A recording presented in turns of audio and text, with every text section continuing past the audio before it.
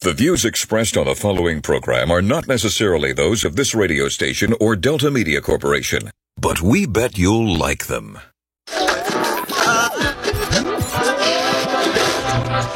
back in the saddle again. Pop, pop, it's showtime. Showtime. Showtime. Guess who's back again?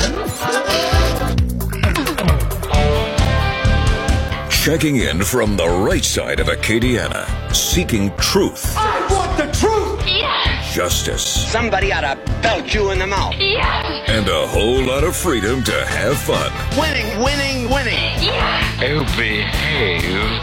This is the Ross Report.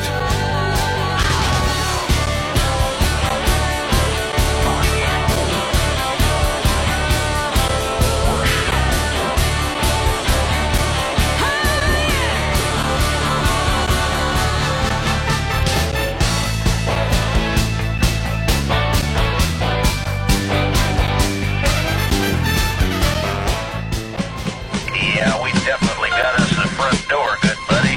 Mercy sakes alive, looks like we got us a convoy.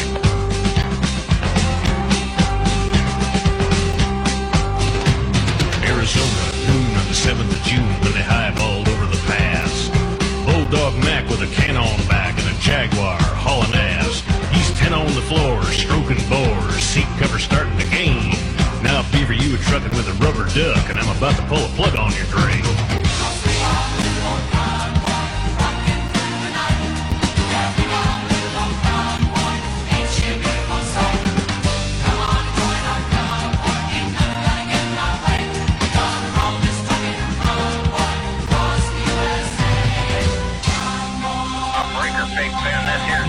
It's not only a convoy.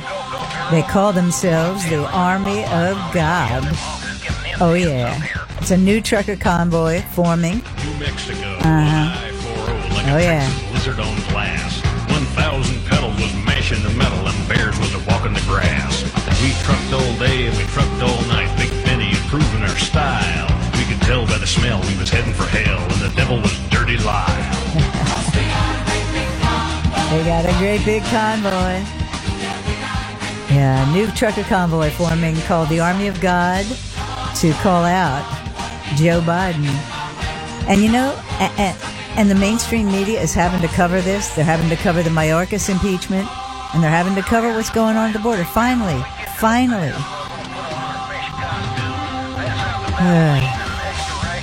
Army of God. I hope they continue. I do hope they continue. They are going to stand in solidarity with Texas. I don't know about you, but I am so jazzed by what's going on right now. People are fighting back in a very, very basic way. They're fighting back openly. The states are fighting back. Texas is standing up, and Dan Patrick was on with Maria Bartiromo Sunday, and he said, I don't care how much razor wire they cut. They cut it, we're going to put it back up. And it's amazing because the statistics prove them out. The amount of crossings in the Eagle Pass area went down to almost zero.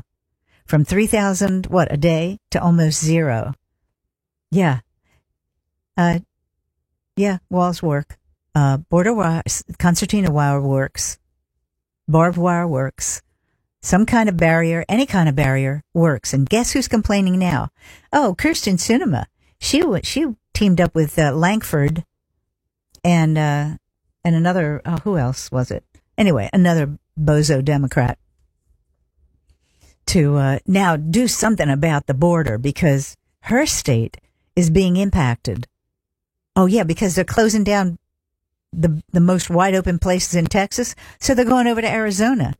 They actually showed footage of them. Where did I see this?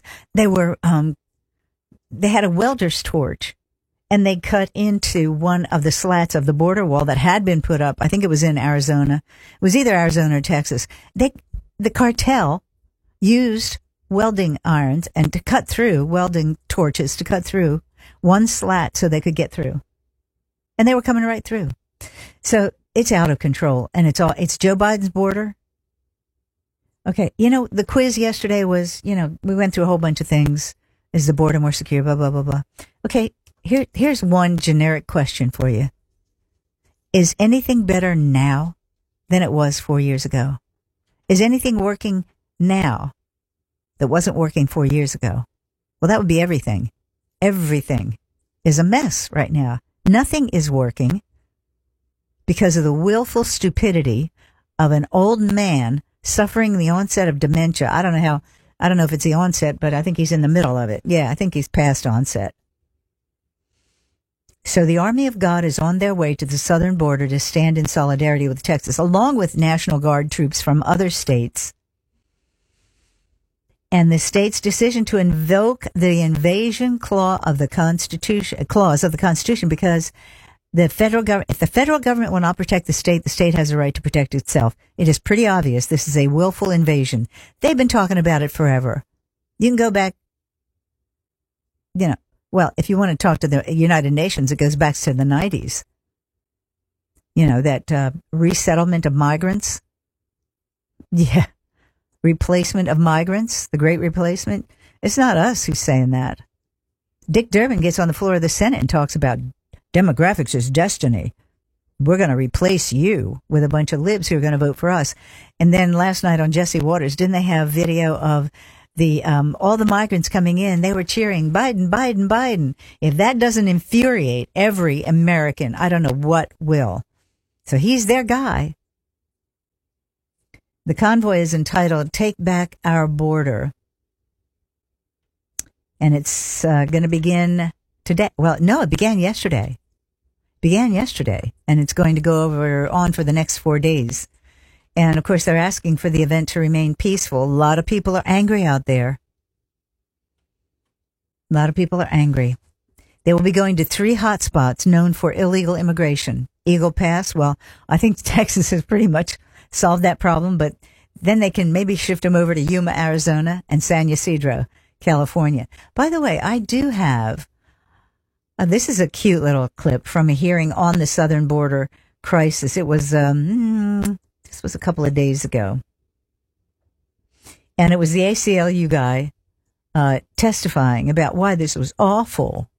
They just shouldn't be, they shouldn't be sending guards to the national border. No, they shouldn't be. No, Texas isn't allowed to protect themselves. But listen to what Congressman Kiley brought up to the ACLU witness, who was totally against what Abbott was doing. But listen to this. As Governor Newsom increases California National Guard presence at the border, cracking down on illegal drugs, including fentanyl, being smuggled into California, Governor Newsom is increasing the number of California National Guard service members deployed to interdict drugs at U.S. ports of entry along the border by approximately 50%. Governor Newsom said fentanyl is a deadly poison, ripping families apart and communities apart. California is cracking down, he said, and today we're going further by deploying more Cal Guard service members to combat this crisis and keep our communities safe. So now, he did that a while back, but the hearing was held today. And this guy with the ACLU had no answer. You know why? What could he answer?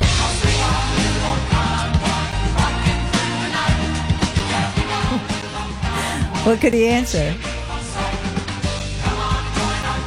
It's okay for Newsom to do it, but not Abbott?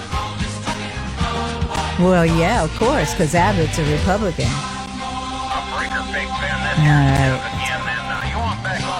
So the convoy, the Angel of God, they call themselves the Army of God. They're going to the 3 spots, but I think they're going to move over. Well, they might just go to Eagle Pass for a photo op, you know what I'm saying? But they are going to Yuma, Arizona, and San Ysidro, California. And so maybe the mainstream media will start paying attention. The leader of the convoy, Dr. Peter Chambers, is a retired U.S. Army lieutenant colonel. He emphasizes the fact that the event will be a peaceful assembly. Texas authorities, as you know, are denying federal agencies access to that park. They have every right to do it. It's Texas territory. So no matter what Biden says, the convoy is on its way. On its way. Yeah, we're so glad.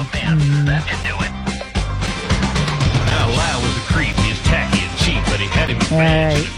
We're going to take a break for our Patriot sponsors. Patriot sponsors, Service Chevrolet Cadillac, great Americans over there.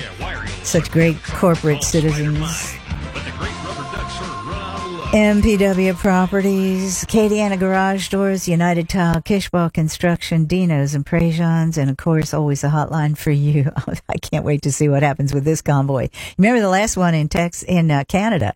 The truckers in Canada, they had a serious, major effect, and that was in the winter, and it was awful, and it was tough, and the government went after them, and by the way, Saturday Night Live made fun of Trump for saying debanking. Debanking is a perfectly legitimate term.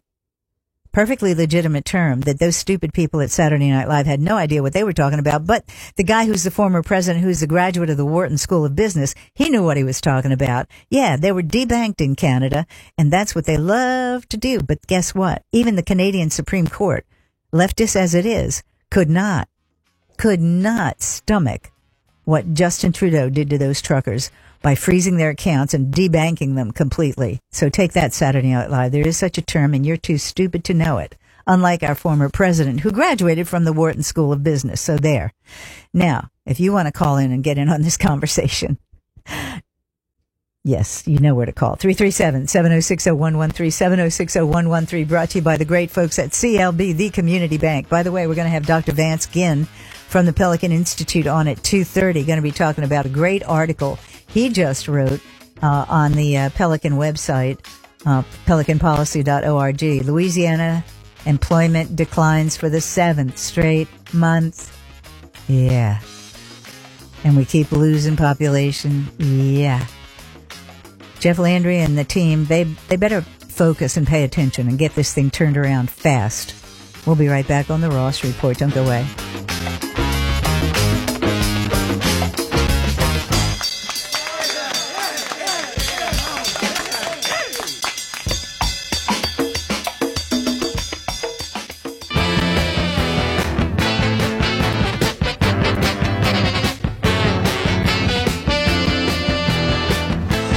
Waiting for the break of day. All right, welcome back. So here's another really troubling story in the news today. It just came out this morning that 6 pro-life demonstrators were found guilty Tuesday after the Biden administration charged them over a peaceful protest at a Tennessee abortion. This is Tennessee, people. It was a peaceful protest at a Tennessee abortion facility in 2021. They face up to 11 years in prison. Now, under the Straight Face Act, it would be just a year in prison and a $10,000 fine. But they're pushing a conspiracy charge, and a conspiracy that can be punished with up to 11 years in prison and fines of up to $350,000. Now, listen, this is really stupid stuff. This is terrible. This is punitive, and it's unfair. Think Donald Trump being fined $83 million for that crone who couldn't even remember when she was so-called molested. And if you saw the interview she did with Anderson Cooper was so unnerved and nervous about the stuff she was saying about rape is sexy and all that. He said, well, let's go to break immediately. I mean, this is the kind of craziness we're dealing with. Anybody conservative, anybody who believes in life is you're at risk. Now, they were accused by the Department of Justice of violating the FACE Act, freedom of access to clinic entrances. I had to look it up. These stupid acronyms. Anyway, so they were accused of violating the FACE Act, and they were accused of a civil rights conspiracy. This protest took place in a hallway outside of a Mount Juliet abortion provider, and this happened back in 2021. They gathered on the second floor of an office building in the hallway outside this clinic. They prayed, how awful. They sang hymns, even worse. And they urged women showing up to the clinic to not get abortions. There are 6 people being charged. All 6 defendants were found guilty of both counts. Conspiracy? Obstruction? The verdict, of course, was delivered on the 5th day of the trial. It just came out today. ironically took place at the Fred D. Thompson Courthouse. Anybody remember Fred Thompson, conservative Republican from Tennessee? And of course, the judge overseeing the case was an appointee by then President Bill Clinton. It truly is mind-boggling. So the video of the demonstration showed the group singing songs like "Holy, Holy, Holy," "Onward, Christian Soldiers." Others showed members of the group talking to the police. Another video showed one participant telling another to speak in love. Speak in love, just with loving feelings, to a man and his girlfriend who had shown up at the health clinic and told him that, the baby is a gift from God. How offensive can you get? Oh my goodness. Well, to a pro-abortion person, that is highly offensive. Now, you have heard me speak. I am a rational pro-lifer who respects our Constitution and the equal protection it affords all persons under the law. And you can interpret that any way you want, but we have a Constitution for that reason. And very truly, Donald Trump and others have successfully talked about the abortion issue as a conservative Republican who is pro-life. That there have to be exceptions, at least for the life of the mother, the extreme life of the mother, extreme challenge to the life of the mother.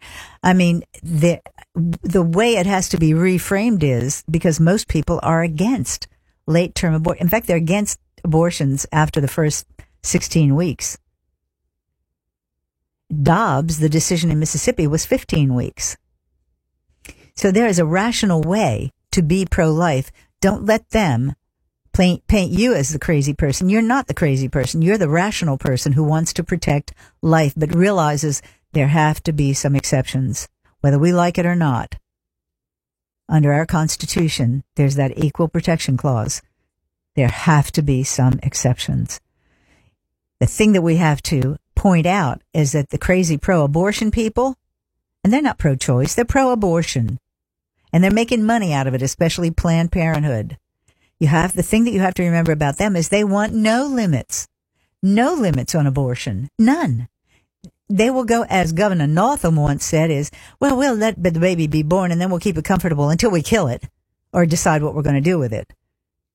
There is and remember, Barack Obama, as a member of the state Senate in Illinois, was the only one who would not vote against partial birth abortions, would not vote to ban partial birth abortions. These people are insane about two things: climate change, it's their religion, their cult, and abortion is their sacrament. How many times have you heard me say that? It's the truth.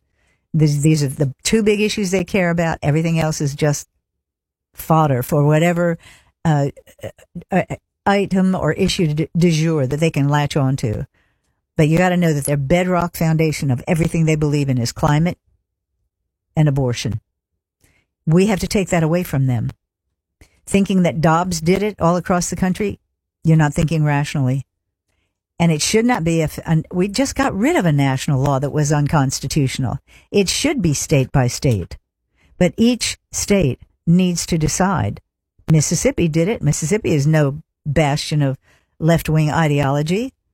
Their Dobbs case, which overturned Roe v. Wade, allowed it up to 15 weeks. So, Republicans have to figure out a way to not alienate middle-class women who resent a government telling them what to do at every stage of their lives. That's what it comes down to. How do I know? Because I feel that way. I don't want the government any more involved in my life than it absolutely has to be. And it is too much involved right now. So there is a kind of a fundamental resistance to giving government total control of our bodies. You got that?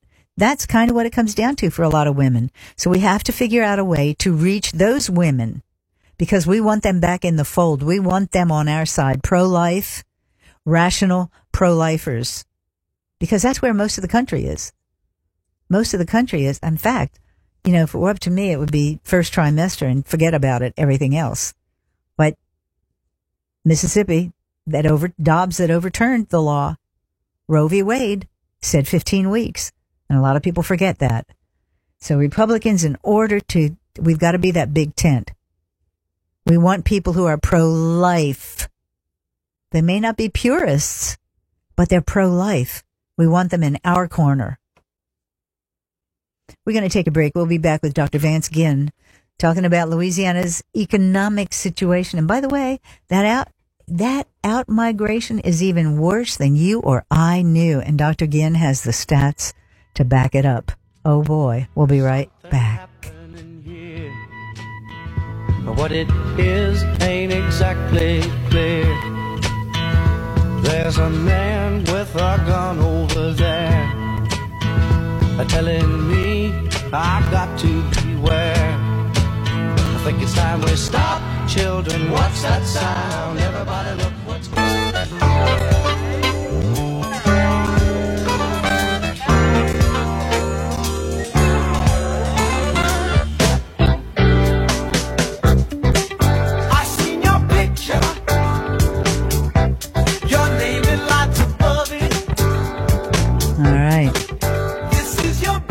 Welcome back to the Ross Report. We're so glad to have back on the air with us. We have him on occasion when we look at some of the dismal numbers about Louisiana. And I'm sorry that it isn't better numbers, but we've got to tell the truth here. And so that's what we value. And we have Dr. Vance Ginn on with us. He is a chief economist at the Pelican Institute Center for Opportunity Policy. We always love to talk to Dr. Ginn because, man, I tell you what, you have got some incredible research in this latest article about employment declines. Welcome back, Dr. Ginn. Hey, Carol, it's a pleasure to be with you today.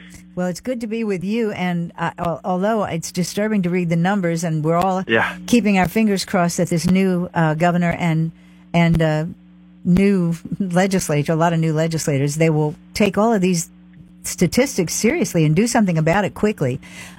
First of all, give us the executive summary of what you found. Yeah, I'll give you the overview and then we can dive in. I think the big thing here is, like, Louisiana has abundant resources, great people, great food, so much going for it, yet we're not finding that when you're looking at the latest labor market and economic data.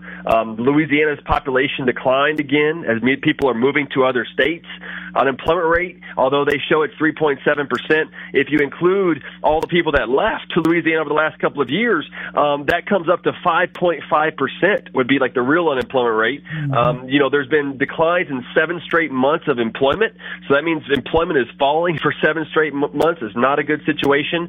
Purchasing power, meaning our inflation-adjusted wages, are not able to keep up across most of the industries across the economy, and the economic growth has picked up some, but personal income growth continues to lag the U.S. average. So all this said and done is that the bottom line, look, people are still struggling. Even with some of these data they like to highlight, there's a lot of things that need to get done right, and that's why the Pelican Institute is proposing bold reforms to get that done. Let's talk about some of those reforms, starting with the taxation, the regulation. Where are you all starting? Well, I think you've got to cover all of those, Carol. As you know, I mean, all those things are stifling opportunity and entrepreneurship, and for families to move up the income ladder. And it starts with responsible spending, and where the responsible Louisiana budget is something that the Pelican Institute has put out. We hope the governor will follow through as well on this to say, look, we're not going to spend more than the average taxpayer's ability to pay for government spending, as measured by population growth plus inflation. And if you do that, Carol, we can put income taxes on a path to elimination by just using surplus dollars each time to buy down income tax rates until they get to zero.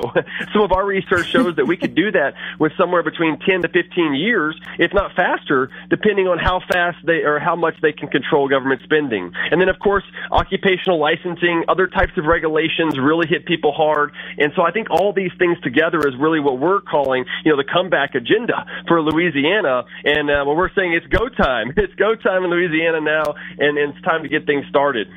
Well, I think the one thing that maybe, I hope it reassures you, it did me, the governor's executive order for every department to start looking at every penny that they're spending, every dime that they're spending, looking at everything, all the programs, the budgets, etc. Were you reassured by that? Because I think that's a good start. I think that's huge. I think that's so important. It really focuses in on the ultimate burden of government is how much it spends, not how much it taxes. Carol, you talk about this, right, is that the government doesn't have a revenue problem. It has a spending problem. Oh, my God, and so, yes. So you've got to start digging into all these areas of the budget and figure out, okay, is this worth it? Is this effective? Is this constitutional? We really need a whole reevaluation of Louisiana's government to make sure that taxpayer dollars are not being overspent or unwisely or wasted or anything else. And as you and I know, there's a lot of that going on, and so there's got to be a lot of ways to make cuts and improve government where we can so that more money can stay in the pockets of families across Louisiana. You know, Dr. Ginn, you know, I'm going to call you Vance because it's a lot easier. That's fine. Please do. Anyway, but I don't want to diminish, you know, your background and your education and your knowledge because you come with some serious statistics. You had better statistics than even I thought, and better in a way that it was more comprehensive.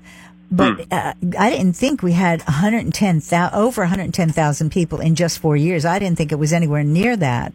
That number is startling. And if our people are one of our treasures, one of our resources, we're losing an important resource, are we not?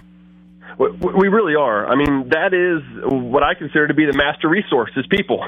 We can't get anything else done if we don't have people. And the more people that leave Louisiana, the less opportunity we get to have more people to be productive, to create new innovations, to work and do all the things that we do to help out families and civil society. And you're exactly right. I mean, if you look at just the population declines over the last couple of years, since 2016, the population has declined by 107,000 people, right? And if you look at just the people that are fleeing to other states, what's called a net out migration, you take the number of people coming into Louisiana, the number of people going out, that's where you get, just since 2020, it's down, there's out migration of 110,709 people, according to the latest census numbers for 2023. And like I said, I mean, this is a terrible trend for the state. As families are broken up, people with higher skills and incomes typically leave, and the economy suffers, and that's what we're seeing in all these other economic data. It really is tragic. You're absolutely right. It's tragic. And when you look at the other states that are ahead of, I mean, we're number 6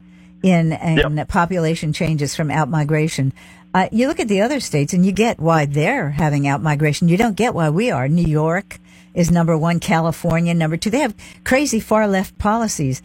But it makes you think, are our policies crazy and far-left too? Because then you have D.C., Alaska, Illinois, Louisiana is number 6 on this list. This makes no sense. We've supposedly been a conservative state because we've had terrible governance, even from conservative governors. So that's why our fingers are crossed for this one to maybe get some things done. But, and I do believe that his executive order is a good start, but we need more. What other specific pieces of legislation would you like to see to turn this situation around? Well, one thing about it, you know, this year will not be a tax year unless there's a special session, but the regular session won't be a tax year. That will come next year in 2025. And so in this session coming up this year, what we would like to see, you know, is a stronger spending limit, something that really puts in the reins of how much the government can spend over time. Right now, it's based on personal income growth over the last 3 years, but personal income growth can be highly volatile, and it can indicate a lot of growth across the economy of people's incomes, but as we've seen, wages aren't keeping up with that personal income. Right. And so basing it more on like population growth and inflation, something that's lower, that better matches the average taxpayer's ability to pay for government spending, I think that would be a better form, and we think that would be a better form of a spending limit this year that should pass. And then that would go right along with, you know, Governor Landry's views of let's look at every dollar that's being spent, what we call zero-based budgeting within the budget. I think that would be key to this, along with some other, you know, types of looking in the future for tax reforms. But I think that's going to come next year, of course. But these are the ways to start removing obstacles in people's lives and families' lives across the state. And then that way, hopefully, there's less incentive for them to move. Because you're exactly right, Carol. When you look at all these states, and I have this map here in this article, is that it's interesting. You have these California, Illinois, and New York. You expect that from their high taxes, but not Louisiana. When you've got Texas right next door that's bringing in people, and Florida and Alabama, Louisiana kind of looks like, you know, something's different here compared to these other places. And and it's because of the high spending and high taxes and high regulations that are having them flee to other states. Yeah, because even the ones that the southern states that don't experience large growth in inbound, they're just kind of stasis. They're just holding their own, like Oklahoma and Arkansas and Mississippi and Georgia. But all of the others, like Tennessee, North Carolina, South Carolina, Florida, Alabama, Texas, they're all really showing great growth in population. Yeah. So their policies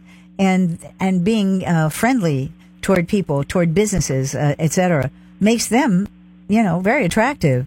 Yeah. So and Carol, one thing I would mention is that, what do you notice about some of those states? Texas, Tennessee, Florida, no personal income tax.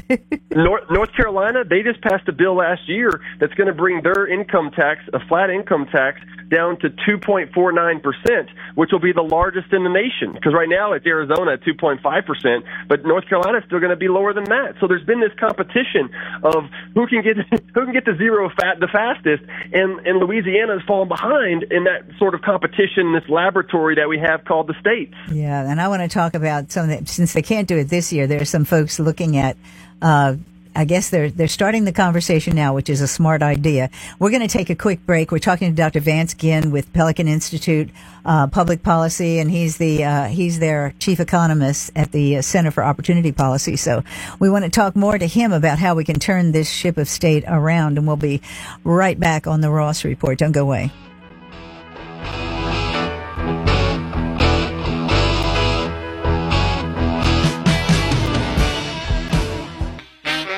All right, welcome back. We have Dr. Vance Ginn on the line with us from the Pelican Institute talking about a lot of things. And the Pelican Institute has come out with a comeback agenda. And in addition to passing that responsible budget, you're talking about tax reform, which can't really happen until next year because next year is the fiscal year. But you have things like education freedom, revamping the workforce, and revamping social safety net programs. What do you mean by those? Because that's a big get, if you could get that.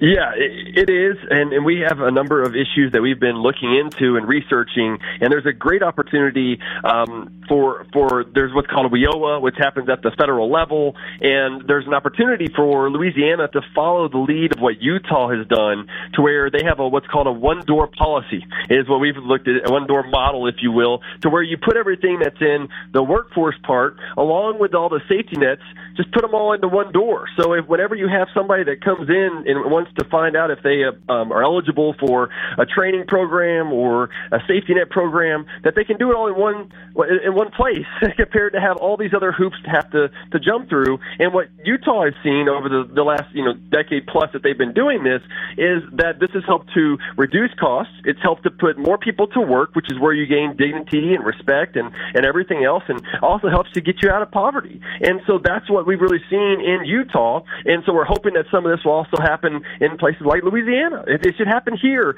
Too many people get kind of stuck in this rut on these safety net programs and not know what to do next. We should be helping them more to find a job. And then I think by doing some of our other reforms of responsible budgeting, tax reform, regulatory reform, that those things will provide a better opportunity for people to find those jobs that will move them up the income ladder and get out of poverty. Instead of, Carol, having these programs that just keep people in poverty for so long, we really need to get them out of it. Yeah, the poverty industrial complex. It keeps a lot of people employed in state government, doesn't it? Mm-hmm.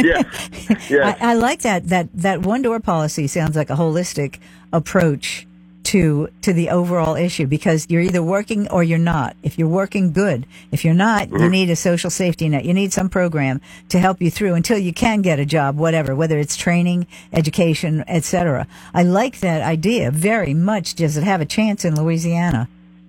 I think so. I really do. I think the Governor Landry is looking into it, and there's a lot of push to get something done. I think even in Congress, there's going to be an opportunity for some reforms there, where hopefully they will allow for these types of waivers and this type of experimentation to happen in Louisiana. And if that goes through, I think we'll have a supportive opportunity, a big opportunity for us to have more reforms in the future. The other thing here is for education freedom, school choice, right? I think it's huge. We just had National School Choice Week last week. Governor Landry has been supportive of that as well, along with a lot of other members. And so what we're looking at there is another opportunity to bring people out of poverty. If they have an education, there's what's called Carol, I don't know if you heard about this, it's called the success sequence, where if you graduate high school, you get a full-time job, and you get married before you have kids, in that order, you're right. only 97% of not being in poverty, right? So a very small percentage of people who follow that order would actually be in poverty.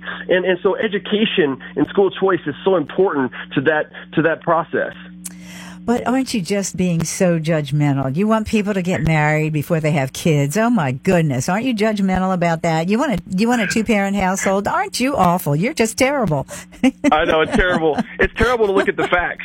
And the facts matter. The data matter, and they support that if you're married and you have two parents making income, you're less likely to be in poverty. Well, you're just so bourgeois. You're just so bourgeois. I know. But no, I'm joking about it because this is how these people think. It's not about, just logic. It's not about just basic stuff working. No, they've got it. It's just this pie in the sky stuff. By the way, there's that panel that the governor has put in. It's his transition committee on economic development and fiscal policy. Have you all had some input into that as well? Because they're looking at ending corporate and personal income taxes. This is what the headline is in the paper, article by Tyler Bridges. And of course, they're getting big pushback from the other side, from the Louisiana Budget Project. Sounds serious, but it's not. But anyway, so they're getting pushback from that. Where have you seen any of their recommendations? Well, there's a lot of discussions that are going on, and as we mentioned, this isn't a tax year, but we need to be building for next year, whenever that. Dr. Ginn? Hey, you just knocked yourself off the air, I think. Dr. Ginn, did you press the mute on your phone by accident? We have had that happen several times. Call him back. All right. I'm here. Can you hear me? Yeah, now I can. You just went totally silent for a minute. Oh, weird. I'm not sure what happened. Okay.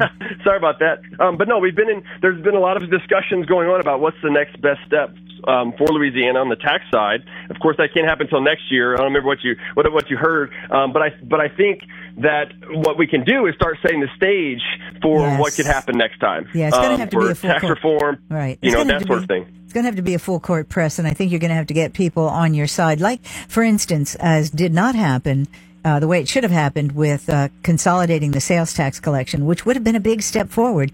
Is that still on the table?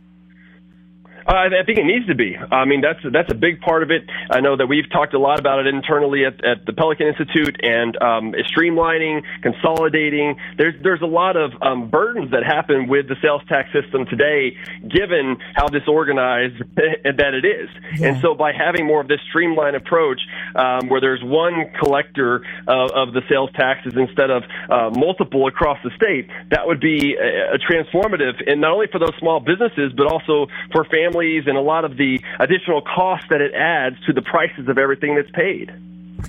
Absolutely. And by the way, since it can't happen until next year, but is there a possibility that you guys get together with this transition committee and maybe take some of these things that are going to take a big change, like the centralized sales tax collection? That's that. A lot of people on the local level, they don't trust the state.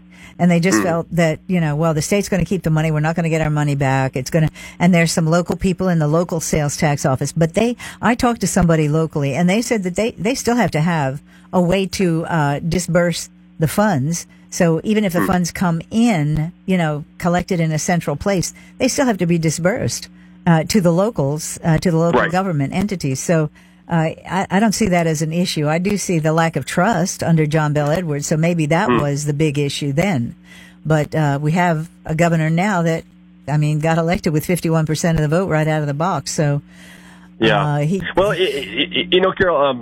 look at a lot of other states and what they do with their taxes, and for sales tax collections in Texas, for example, it all goes from those businesses that collect the tax directly from the consumer. They send it to Austin to to the Texas comptroller, and then the comptroller sends that money back out to the localities.